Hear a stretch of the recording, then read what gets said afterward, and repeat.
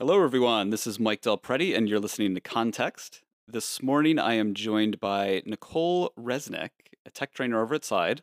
Hi, Nicole. Hi. And among many things, one thing that makes Nicole special is that she was a student in my summer school class this past summer, which was, I don't know, it was something I kind of came up with where when my university class ended, over the summer, I wanted to keep things going.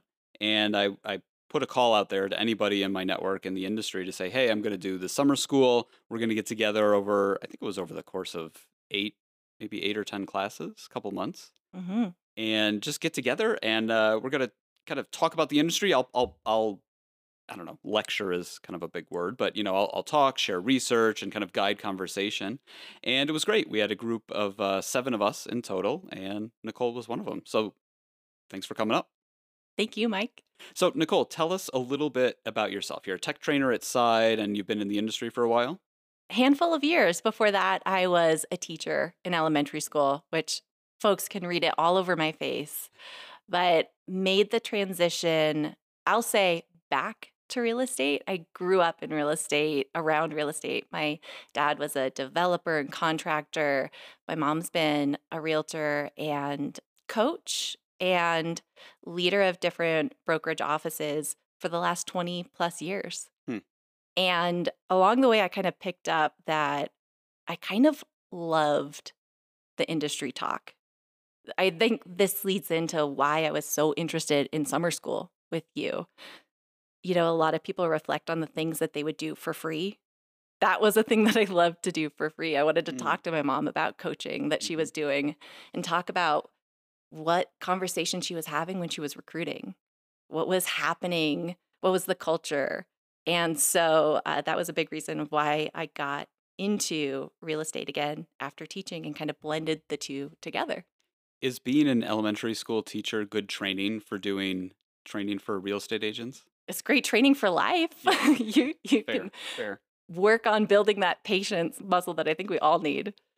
Okay, fair enough. Yeah, like let's go back in time a couple months. What was the interest you had in summer school? Why'd you apply? Curiosity. Hmm. I mean, what a cool opportunity. You've been someone that I've followed. I love listening to real estate podcasts. I want to know what's happening in the industry. But those opportunities are so one sided. On the one hand, I'm grateful to get to listen in on what different thought leaders are thinking and saying, but to get to be in conversation, whole different opportunity. So jumped at the chance. I was just really curious at like what might come out of this. What Hmm. could I learn from it? Was it what you expected? No, in such a good way. I don't think I knew quite what to expect, Mike. Yeah, none of us did.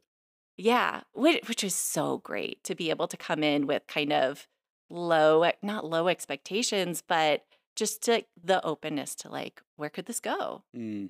And it went really cool places. How did it shape up in an interesting, surprising, good way for you? One thing that we got to do that I realized in reflection that was so different, if you follow different thought leaders, let's say on LinkedIn, right, or they're sharing a newsletter or a blog, they're going to share about one topic in isolation. Hmm.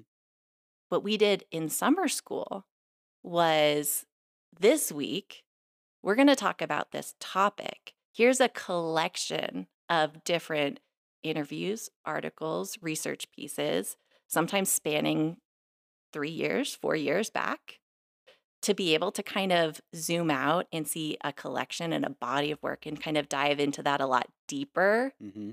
So much more rich conversation. And it's the difference between how we consume information now in snippets versus getting to sit down and have a whole intellectual meal. Mm. I love that intellectual meal. Yeah. Yeah, no, and we are kind of reading snippets. I mean, I will get comments and feedback from people sometimes who've just read the headline of one of my articles. Totally. And I mean, that's cool, right? Everybody's busy, but there's a lot more underneath that, and there's a lot more to dig into. So what's something out of summer school? Can you think of an instance where you where you learned something from that and you were able to apply it to your job? Yeah, I mean, absolutely. So many takeaways. One of the things that came back over and over, and it did not matter what topic we were diving into, literally spanned like if we were talking about brokerage models, if we were talking about search portals, like it was so transferable. Real estate is local. Mm, That is a truism that we hear so often that we don't stop to think about what it means. But that's something that I'm actively trying to incorporate into my work every single day. How can we make this feel and be as local as possible? Because that's how you can actually apply it and get something out of it. yeah. How did that so I'm curious to dig deeper into that. And on both sides. So on the first side in class and the second side for your job, like what are you doing with it? So in class, how did that come through? I mean, was that me just saying like real estate's local every class, or were there like specific examples or something that was coming out of that? Yeah, you did say it, but also it was just there on the page, so to speak, thinking about like let's take search portals. Hmm, Zillow is the number one search portal here. What other countries, Mike, is it the number one search portal in? right. Yeah, none. Yeah. So local. Okay. And then in terms of how you're taking that to your job, is that just like this deeper level understanding? Like, oh, real estate's local. I can't forget that. You know, we Yeah. can't just make this generic for the whole country. It has to be there. Right. And I think, sometimes maybe we have to or we're forced to talk about something in a generic way. But my challenge as an instructor is can I pose the question or activity differently? So each person has to think about how they apply it locally. Like, what are the creative ways that I can take this one piece of content and make it actually useful no matter who is like engaging with it? How do you do that for real estate agents? How do you take information, knowledge, insights, content, and package it up in a way that a real estate agent is going to be receptive to that and listen to what you have to say? It's a challenge and I don't know that I'm always succeeding at it, but I'm going to strive for it. One of the things that I observe you doing as a teacher that is I think a tactic that will always be helpful for students is asking more questions Hmm. than just talking at people. So you introduced this that you were lecturing. I don't remember you lecturing at all. I remember questions and then you'd sit back, Yeah. right? And you'd help arm us with like here's the content that we should all come prepared with and then we're going to dive in. Hmm. And you had some great questions prepared. So when you've got those questions, that just invites someone to meet you there. Think about, well, what do I have? What do I have to bring to this? Right. No, that's a good point. It's not a one way, and I'm glad to hear that reflection because I don't exactly remember how much lecturing I was doing, but I do remember questions. And I think personally, in a lot of my work, it's often, and this is a quote, I'm not coming up with this, but it's often knowing what questions to ask is the most important thing, right? Yes. And oftentimes you get sidetracked by not knowing what questions or just trying to answer something and not knowing what the reason is or what the path is. So what I'm hearing you saying is in all kinds of learning or education or training, and for you, especially with agents, getting them engaged, it's about, I mean, it's simple. It's about asking questions, Yeah. right? Just getting them engaged. It's not a one-way transfer of information from you to them, but it's kind of understanding where they're at and engaging in a conversation. And through the conversation is where you can best train, educate, learn. Yep. Hmm, awesome. Did anything surprise you out of summer school class? Absolutely. One of the topics that I really had the most fun with was when we were digging deep into different brokerage models. And probably the most surprising data that I was confronted with was looking into profitability and different measures of agent success, whether it was units sold or total transaction volume and kind of breaking down different companies, what you had been seeing from them. I think we were looking at Q1 of 2023 just as a moment in time. Hmm. but examining where low fee models landed, where other traditional models landed, and kind of breaking apart the truism that we hear, which is you get what you pay for. Yeah. The question is, do you? Or what are the results that you're looking to achieve? And it looks like maybe some people are getting great results regardless of the air quote support Mm-hmm. that's being offered. And I loved that because it makes you have to really confront and grapple with what is it that agents want from their brokerage?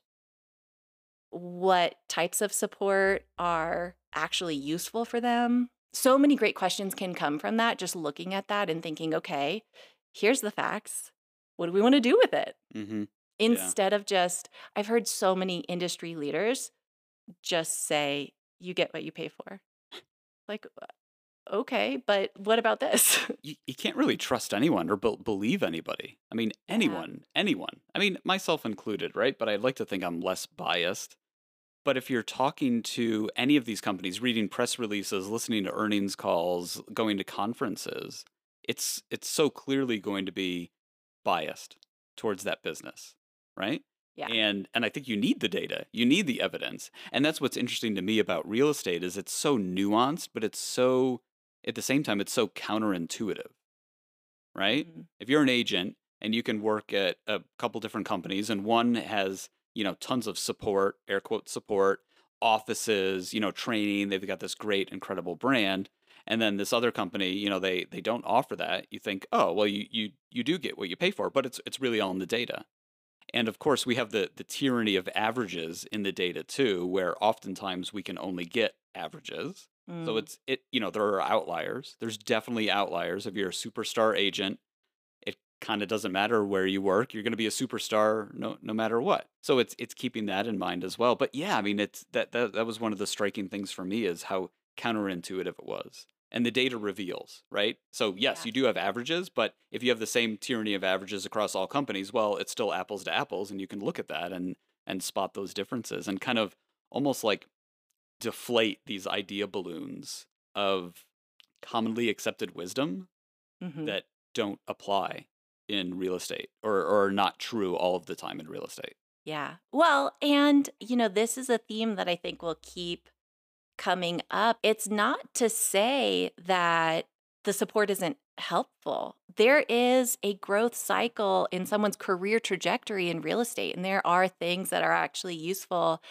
It was refreshing to hear your conversation with Orly Ripmaster. Mm. And she was shedding light on how she's getting to know the agents that she's working with in her market.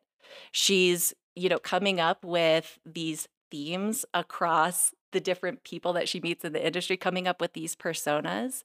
I think that this is a call to action for brokers to examine their services. Who do those match up with the agent that they're most wanting to connect with?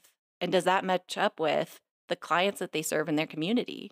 Right? When those things all align, I think it tells a story here in the numbers too. Mm-hmm. So since class ended, it's been a couple months. What's been on your mind? Is there anything you're thinking about, spending a lot of time thinking about that you wish we could kind of go back in time and unpack and talk through? Mm. I think, the two big things that keep humming in the back of my mind, real estate is local, and what is the experience that as a brokerage you're trying to craft for your agents that you're working with and for your clients? Mm.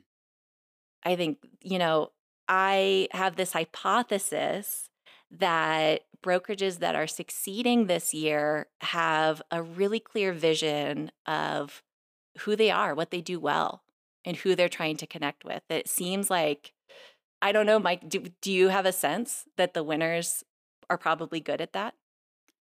Yeah, and it's funny you mentioned that because I was just listening to another podcast recording that I did before this that isn't out yet, but it's I was telling you about it, a guy named Scott at Real Trends, and that was exactly one of the themes out of that. We talk about the shifting landscape, and there's brokerages that know who they are, and there's brokerage who are kind of stuck in the middle. right? It's the Mm-hmm. different being proactive versus simply reacting to Yeah. what's going on. So I think that's entirely true. And there's certain, call it like anchors attached to certain businesses and certain brokerages. And those anchors could be, oh, this is how we've always done it, right? I've been here before. I've seen it done for 40 years. This is how we're going to do it. So it could be that, it could be something in the cultural DNA. It could be debt. If you're a big company like Anywhere and you have debt to service, it could be Mm-hmm. being a public business like Remax that has, been profitable and I don't know if they paid a dividend or not, but right, like they have investors and they expect a certain thing out of that business. Being a public company can limit your ability to make long-term bets and be more risky. So there's a whole lot of factors at play, like these anchors that can kind of slow businesses down in their ability to really truly be and act like what they want to be. Whereas, on the other side of the equation, you have, I mean, the best positions are going to be private businesses like Orly's, right? That's a private business, well funded, good balance sheet, and again, I'm not talking just about that business now, but trying to make it generic for all these brokerages, companies that have entrepreneurial founders that are still in charge, that are able to, go fast, make decisions, move quickly, and not be inhibited by these other things. So yeah, like now more than ever, it's really important to know who you are, right? To know who you are as a brokerage business and act accordingly. Because if not, you're stuck in the middle, and that's where the losing businesses are going to be. Yeah. I wonder if it applies outside of brokerages too. I'm thinking about a company like Zillow making bets in new arenas, but also knowing where to stop investing, right? Yeah. It seems like, that could be another example of a company that has a clear sense of their strengths and, willing to go out and try new things, but also willing to pull back. Yeah, I mean, I think it's a good point. It's a good question. And all companies, I mean, Zillow, like any other public business, they're publicly listed. Zillow's like what's a really great car brand? Reliable, like a Honda, Okay. you know? Zillow's a great Honda. It's reliable, it's fantastic. This core business, Premier Agent, Flex, it's all about generating leads and selling leads to agents. And they're improving that over time. It's better and better and better and better and better, right? Like it is reliable. You could set your watch to this. It's going, and it's a really good business. But if you stretch back over the past, I don't know, 6 to 8 years, I think there have been a couple instances where Zillow's tried to convince us that it's not a Honda, that it's a Porsche, or it's a Lamborghini, or a Ferrari, or something else, right? Like a 4x4 Wrangler. Like these things that are significantly different than a Honda. And the first instance of that was iBuying, right? When it went into iBuying. Yeah. It's a Honda. It's really good at, your daily commutes, and it's reliable and that. But is it a Porsche? Is it a sports car? I don't know. And it did that for a couple of years, and to your point, then it pulled back. It stopped investing in that. Yeah. Like, no, actually we're not.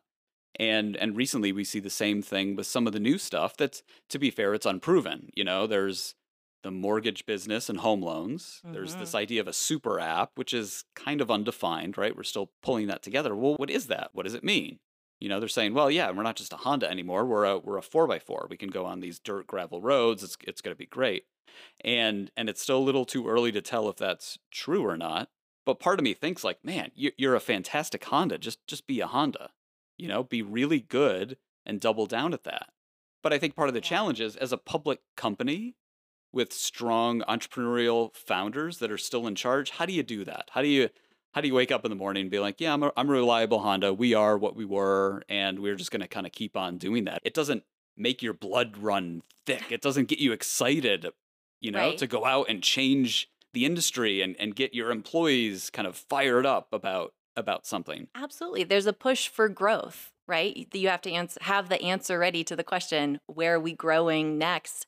And I wonder how much of that is also just a symptom of like how much capital was out there. I mean, how many of these companies, not just talking about Zillow, but so many companies where it's like, if we don't grow now, do we miss the boat? Mm. Yeah, no, so much. I was chatting with somebody a week or two ago, and they were saying, and now it's a bad climate to be trying something new in real estate, to be a real estate disruptor, right? It's a bad economic climate. And I corrected them and I said, I don't think it's a bad climate right now. I think it's a normal climate. What was Hmm. interesting about the past 10 years was it was an exceptionally great time to disrupt in real estate because money was free. Yeah. There's billions of dollars of venture capital sloshing around the system. You can raise a lot of money, use it. And all of the disruptors, like all of the disruptors, when it comes down to it, money was their superpower. They were really fintech plays, right? Or just based on having a lot of money. Open door, a lot of money, we're going to buy people's houses. Any of the power buyers, buy before you sell, use our cash. Even Compass, we're going to raise a lot of money and then use it to buy up market share. I can keep going, but now things have changed. And I wouldn't say it's a bad market. I'd say actually the outlier is this, 0% interest environment where money is free. That's the outlier. That's not normal. Like that's not how the world works or capital markets work. Right now we're normal. So I'm really interested in business models that we see succeeding now because that shows us that there actually is a good product market fit, there's a good value, it's a sustainable business model where these companies can survive in all types of markets, not just ones where capital happens to be free. Yeah, So what questions you got for me? We'll turn the tables here. Do you have any questions you want to ask me? for sure. Okay, your turn, Mike. Okay. All right. Did you get what you expected from summer school? I so like you, my expectations were low going in, and it didn't mean I had low expectations. I just didn't have any expectations. I remember the hike I was on. I had a rough idea of this, and I thought, oh, this is great because I wanted to do something in person. Sick and tired of Zoom, so I wanted to do something local, and I didn't want a meetup. Right? Meetups are really unstructured. You don't know who's going to show up, right? It could be the same group of people, different people. People will come and go, and there's no real structure to that. And on the other side, I didn't want to do what I do in class, which is literally me, well, lecturing, right? Up in a classroom in front of a screen with slides, talking. So I was thinking, oh, let's just try something in the middle. And for me, oftentimes that's all I need to move forward. It's a rough idea where to go next, and that seemed like a good place to go. So I didn't have many expectations, but I loved it. The group of people we had was varied from a variety of companies and professions across the industry, and it was really cool to have that as a thought group to be able to compare, right? We had a real estate agent. We had, like someone like yourself working in training in real estate. Other people from like an HR standpoint. Other people that weren't actually were more in an adjacency to residential real estate as opposed to being right there in it. So there was a wide variety of opinions, and I loved that, and I loved the opportunity to kind of marinate these ideas around. Oftentimes, I get my best ideas and best thinking just from talking to someone else about them. Such a good group of people. It was so fun just to see what conversations would spark each week. Yeah. And one of the biggest challenges I had was just keep it on track, right? Because you Yeah. could follow these conversations and just have a great, awesome conversation. But at the end of the day, the commitment I made to you all was that you were going to learn something. And if we're just following the conversations around, I can't guarantee that, right? So I wanted to make sure we kind of hit the themes, hit upon the main learnings and points that I wanted to get across. So yeah, Yeah. keeping everything guided was the biggest challenge. Yeah. So, what new ideas or changes in your thinking were sparked out of some of those conversations? Well, I think a great example is the last mile problem. Yeah. So that's something I've been talking about recently. I talked about it on stage at Inman. I've been bringing it up in podcasts and interviews. I'm working on a report where I'm going to publish something on that as well. That didn't just come out of thin air. I didn't just wake up. It's not like there's some sort of insight, immaculate conception where I wake up in the morning and suddenly it's this thing here. The idea of the last mile problem, the ingredients of that have been bouncing around my head for months and months and months, maybe even longer than that, a year. But I remember in class, in summer school, it was something we talked about. Hmm. I brought it up or I brought something up around it. I think I asked you all, like, have you ever heard of this thing called the last mile problem? It's in logistics, and nobody did. And we kind of talked through it. So that form for me was really helpful to develop that idea and flesh it out, get feedback, get ideas around it, and see what came out of it. And I'm really happy with where it ended up. Yeah, it's a good one. There's so many transferable themes, whether it's from the world of tech, the world of startups, the world of business, what other sources do you pull from for inspiration or maybe areas that are outside of real estate that keep popping up? I mean, I like to read. So history is one. I'm a big reader. I'm a big history buff. I almost went to school and majored in history. So I've read tons of historical books, and I'm always reading more. And it sounds weird. What's the overlap between the Battle of Thermopylae and what's going on in real estate right now? And you can't make a connection, but it's all there. It just all adds into what you're thinking about and what's going on. And I can read about, this is going to get super deep, but the campaigns of Napoleon in Spain and the Napoleonic Wars and fighting against Wellington. And there are parallels between that, right? There are parallels between multiple forces at play trying to overtake someone else or gain a competitive advantage, whether it's two armies or two real estate portals. So there are similarities there that really just spark that inspiration in me. And I think the other one, again, it actually all comes down to reading. The other one is just expanding from that. So right now I'm rereading Guns, Germs, and Steel, which is a Mm, great. Have you read that? heard of it. Okay, Now bump to the top of the list. it's it's awesome, right? But you read that and you learn about and dig deep about evolutionary biology and how things kind of that's one aspect of it, right? And how and why certain things, whether it's plants or humans, evolve and develop the way they do in certain locations. And it just, I don't know, it gets your brain firing. It gets my brain firing, and you pull that back in. So I'm always kind of circulating all of that stuff around. So I think that's probably where I get most of my inspiration at this point. It's from pulling my head out of real estate, doing something else, and seeing what comes out of it. I love that.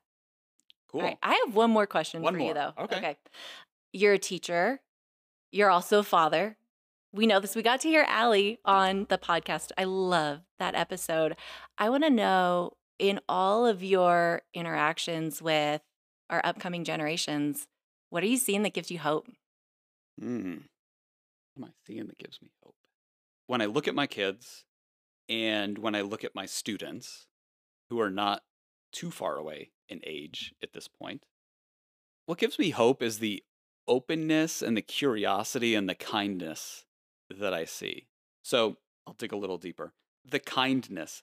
So the college students that I teach, millennials or whatever gen this is, Gen Z, I don't know, but there's this idea that young people these days are on TikTok and Instagram and just like texting, communicating electronically, and they can't communicate in person nor empathize, or they're, obsessed about the ads that are being served to them in Facebook or Instagram, and just, used to instant gratification, right? It kind of like this abrasive, annoying generation, right? That we just can't relate to. And that's not the case at all. I'm Mm. constantly surprised with my college students, pleasantly surprised at how kind they are, how much they value learning. They'll come up to me, before or after class or at the end of the semester, at the start of the semester, just to introduce themselves. And at first I'm like, "What's your angle? What's going on? What do you want?" But they're just introducing themselves, saying hi, and make face to a name, and that's that extra level of kindness that I wouldn't expect for a generation, that's grown up on iPhones and social media, I right? love So that. it's really nice. Like there's a real true personal connection and bits of empathy out of that come out of that, and this excitement. And the excitement is what leads into the second thing, this idea of curiosity. So I see it with my girls, and listeners will have heard it with my episode with Allie, where I did that. And if you haven't heard it, take a listen. That's where Allie's asking me some questions based on some of my research. But there's a deep curiosity there. Like Allie has been in the background of my work for years, especially during the pandemic when I'm on phone calls. She knows more than is good for any teenager about Zillow and Open Door and iBuyers just through osmosis, just listening into this stuff. And she's interested in it. She wants to learn more. She wants to audit my class, so she'll come up and sit in and take notes. And that's cool, right? Nothing's driving her to do that, but there is this deep curiosity like, "Oh, I'm interested in this. I want to learn more." And I see the same thing come out of my students in class, whether it's through a guest speaker or, me a couple weeks ago lecturing about purple bricks. This thing that's, happened at this point years ago. but they get it. They're like, oh my gosh, this is really interesting. I want to go deeper. I want to learn more. And what I love hearing at the end of the semester is there's always a couple students who will come up to me and say, I didn't realize how interesting this was. I didn't realize how interesting residential real estate was. You know, there was Zillow and I see Coldwell Banker signs and that's it, right? But there's so much more. And they love it, you know, and they say like, man, I want to keep going, keep doing more here. So I think those are a couple things, that kindness and the curiosity that I'm seeing. That's not half bad. Oh, it's great. It's good. If that's your foundation, then you can have some hope for the future. Absolutely.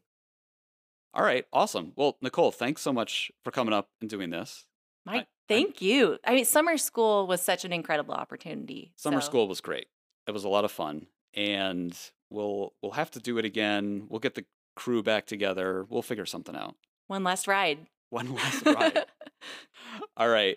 Thanks, Nicole. I'm Mike. More podcasts and research and stuff on my website, mikedp.com, and we'll catch you all later. Thanks.